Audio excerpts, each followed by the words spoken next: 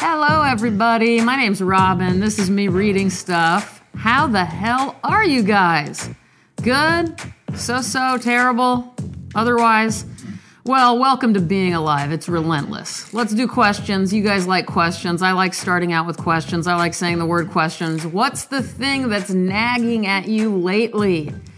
Not the person. Let's not focus on the person. The thing, the topic. Mine would have to be, whoa, what happened to my voice? It's self-doubt. Since I have so many, I don't know what to call them, art balls up in the air, I pathetically need a little more approval than I'm getting, and I realize that's super flawed thinking.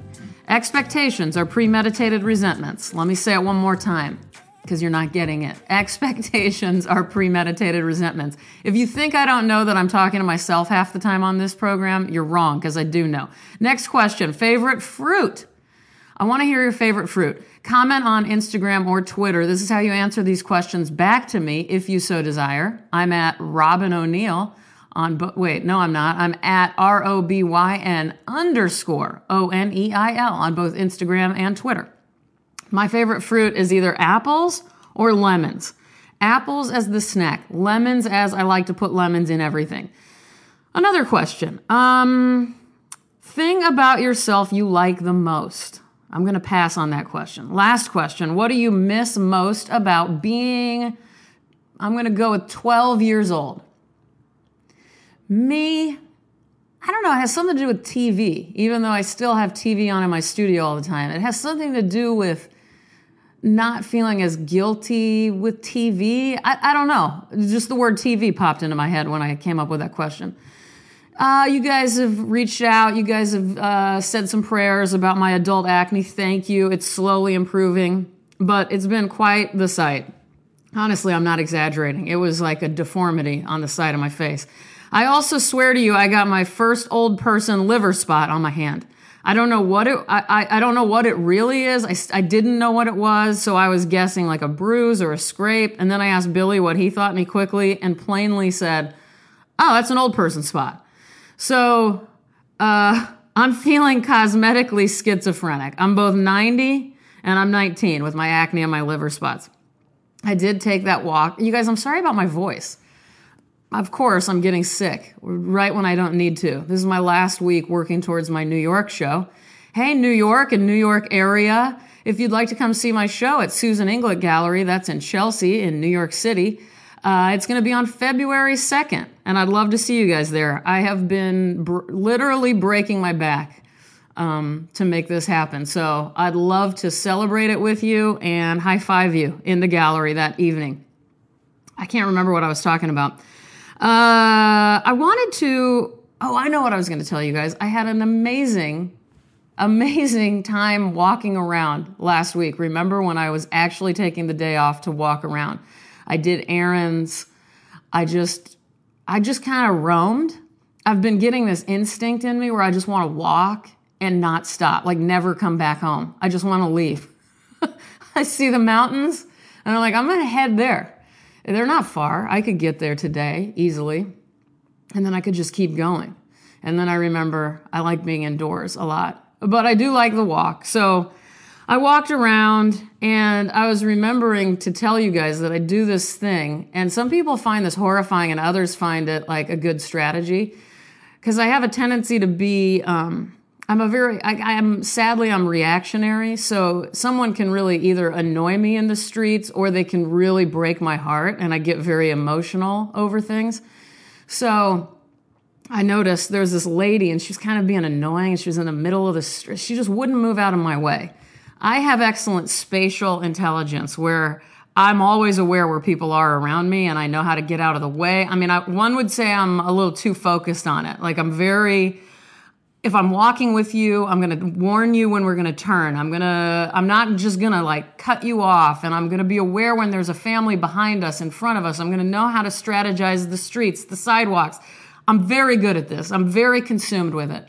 And I'm very annoyed when other people don't have that ability in the grocery store or wherever. Excuse me for the coughing. So anyway, this lady was out. She was the opposite of me. She didn't give a shit about where she was in relation to me or anybody else on this like tiny sidewalk. And I noticed like my temper flaring. And so I quickly thought to myself, this was my way to not be annoyed with her. I was like, she's Ann Carson. I just pretended like she was somebody I loved. All right, so she's Ann Carson. She's a genius. She makes amazing books that have saved your life on several occasions. So let's give her this pass. It's okay that she doesn't understand how to get out of the way. And that helped me. But I also did it in a weird way. I used to go to Luby's a lot. Luby's is this cafeteria in Texas. I don't know where else they are, but I love Luby's. Excellent food. And there's always old people there because it's a cafeteria with a lot of like steamed vegetables, macaroni and cheese, and Jell-O. And you see a lot of very old people who are alone. And I always like make up these stories in my head accidentally about how their wife just died and they're so depressed because they do look, I imagined they looked sad. I don't know if they were actually sad. I think I was projecting. But anyway, my only way to knock myself out of that depression while looking at them was to, this is terrible, I would pretend they were like a child molester or something so that I wouldn't have to feel sorry for them anymore. Isn't that terrible? Or is that good? I don't know. I can't believe I just admitted that. Jeez. Let's move on. I'm going to be reading from The Winged Energy of Delight, selected translations by Robert Bly. You guys know I read from this book a lot. It's a perennial book, 2004. And I'm going to be reading Mirabai, one of the only females in this book. And she was an Indian mystic poet. I don't know if you call her a mystic. They said mystic, but she was just obsessed with Krishna and would talk about him as if he were her boyfriend.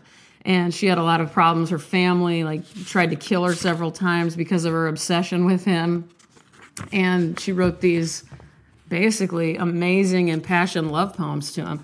Let's start with this one, His Hair. You play the flute well. I love your swing curls and your earlocks. Jusumati, your mother, wasn't she the one who washed and combed your beautiful hair? If you come anywhere near my house, I will close my sandalwood doors and lock you in. Mira's lord is half lion and half man. She turns her life over to the midnight of his hair. She always ends her poems with a line, sorry, I knocked my microphone, with a line where she says Mira or Mirabai says, Mirabai feels. And I love that as a strategy for a poem. Let's do another one where she says that. It's such a weird thing, because she's the one speaking throughout the entire poem. So to just say Mirabai says on the last line is kind of an act of insanity, which is why I like it. I challenge you guys to write a poem and then on the last line say, Erica says, or Robin says, whatever your name is. All right, this is all I was doing was breathing. I feel like I've read this on here before. Something has reached out and taken in the beams of my eyes. There is a longing. It is for his body, for every hair of that dark body. All I was doing was being, and the dancing energy came by my house. His face looks curiously like the moon. I saw it from the side, smiling. My family says, don't ever see him again, and imply things in a low voice. But my eyes have their own life. They laugh at rules and know whose they are. I believe I can bear on my shoulders whatever you want to say of me. Mira says, without the energy that lifts mountains, how am I to live? Well, I will put a link in the description of the podcast where you can find this book. I got to end this one. Holidays are approaching, you guys. So, sorry, I'm stretching. Remember, everyone is doing their best. How many times do I have to remind you guys of this? Remember also, exiting is also a good strategy. Go to the other room. Stand in the side yard. Have a cigarette for the first time in 15 years. Fuck it. Take a drive. Go to the 7-Eleven. Pick up your favorite candy from childhood if they have it. Pick me up some Nerds, please. That's my favorite. And a coffee. And then go ahead and return to your family home and have compassion. Because it's hard being here. It's hard being alive. Personally, it drives me crazy. I never asked to be here. But we're all just moving our bodies around, putting on clothes, saying words, breathing air, going to the bathroom. I had a friend once who was avoiding the problems in his marriage by pretending he was having really awful stomach issues. So he just hid in the bathroom all day, all night. This lasted about a year. He said he got the idea from me since I have ulcerative colitis. I'm so glad I could be of service. To all of you hiding in the bathroom, you're fantastic. Even if you are in the bathroom right now, bathroom or car, bedroom or desk, I love you guys. Bye-bye.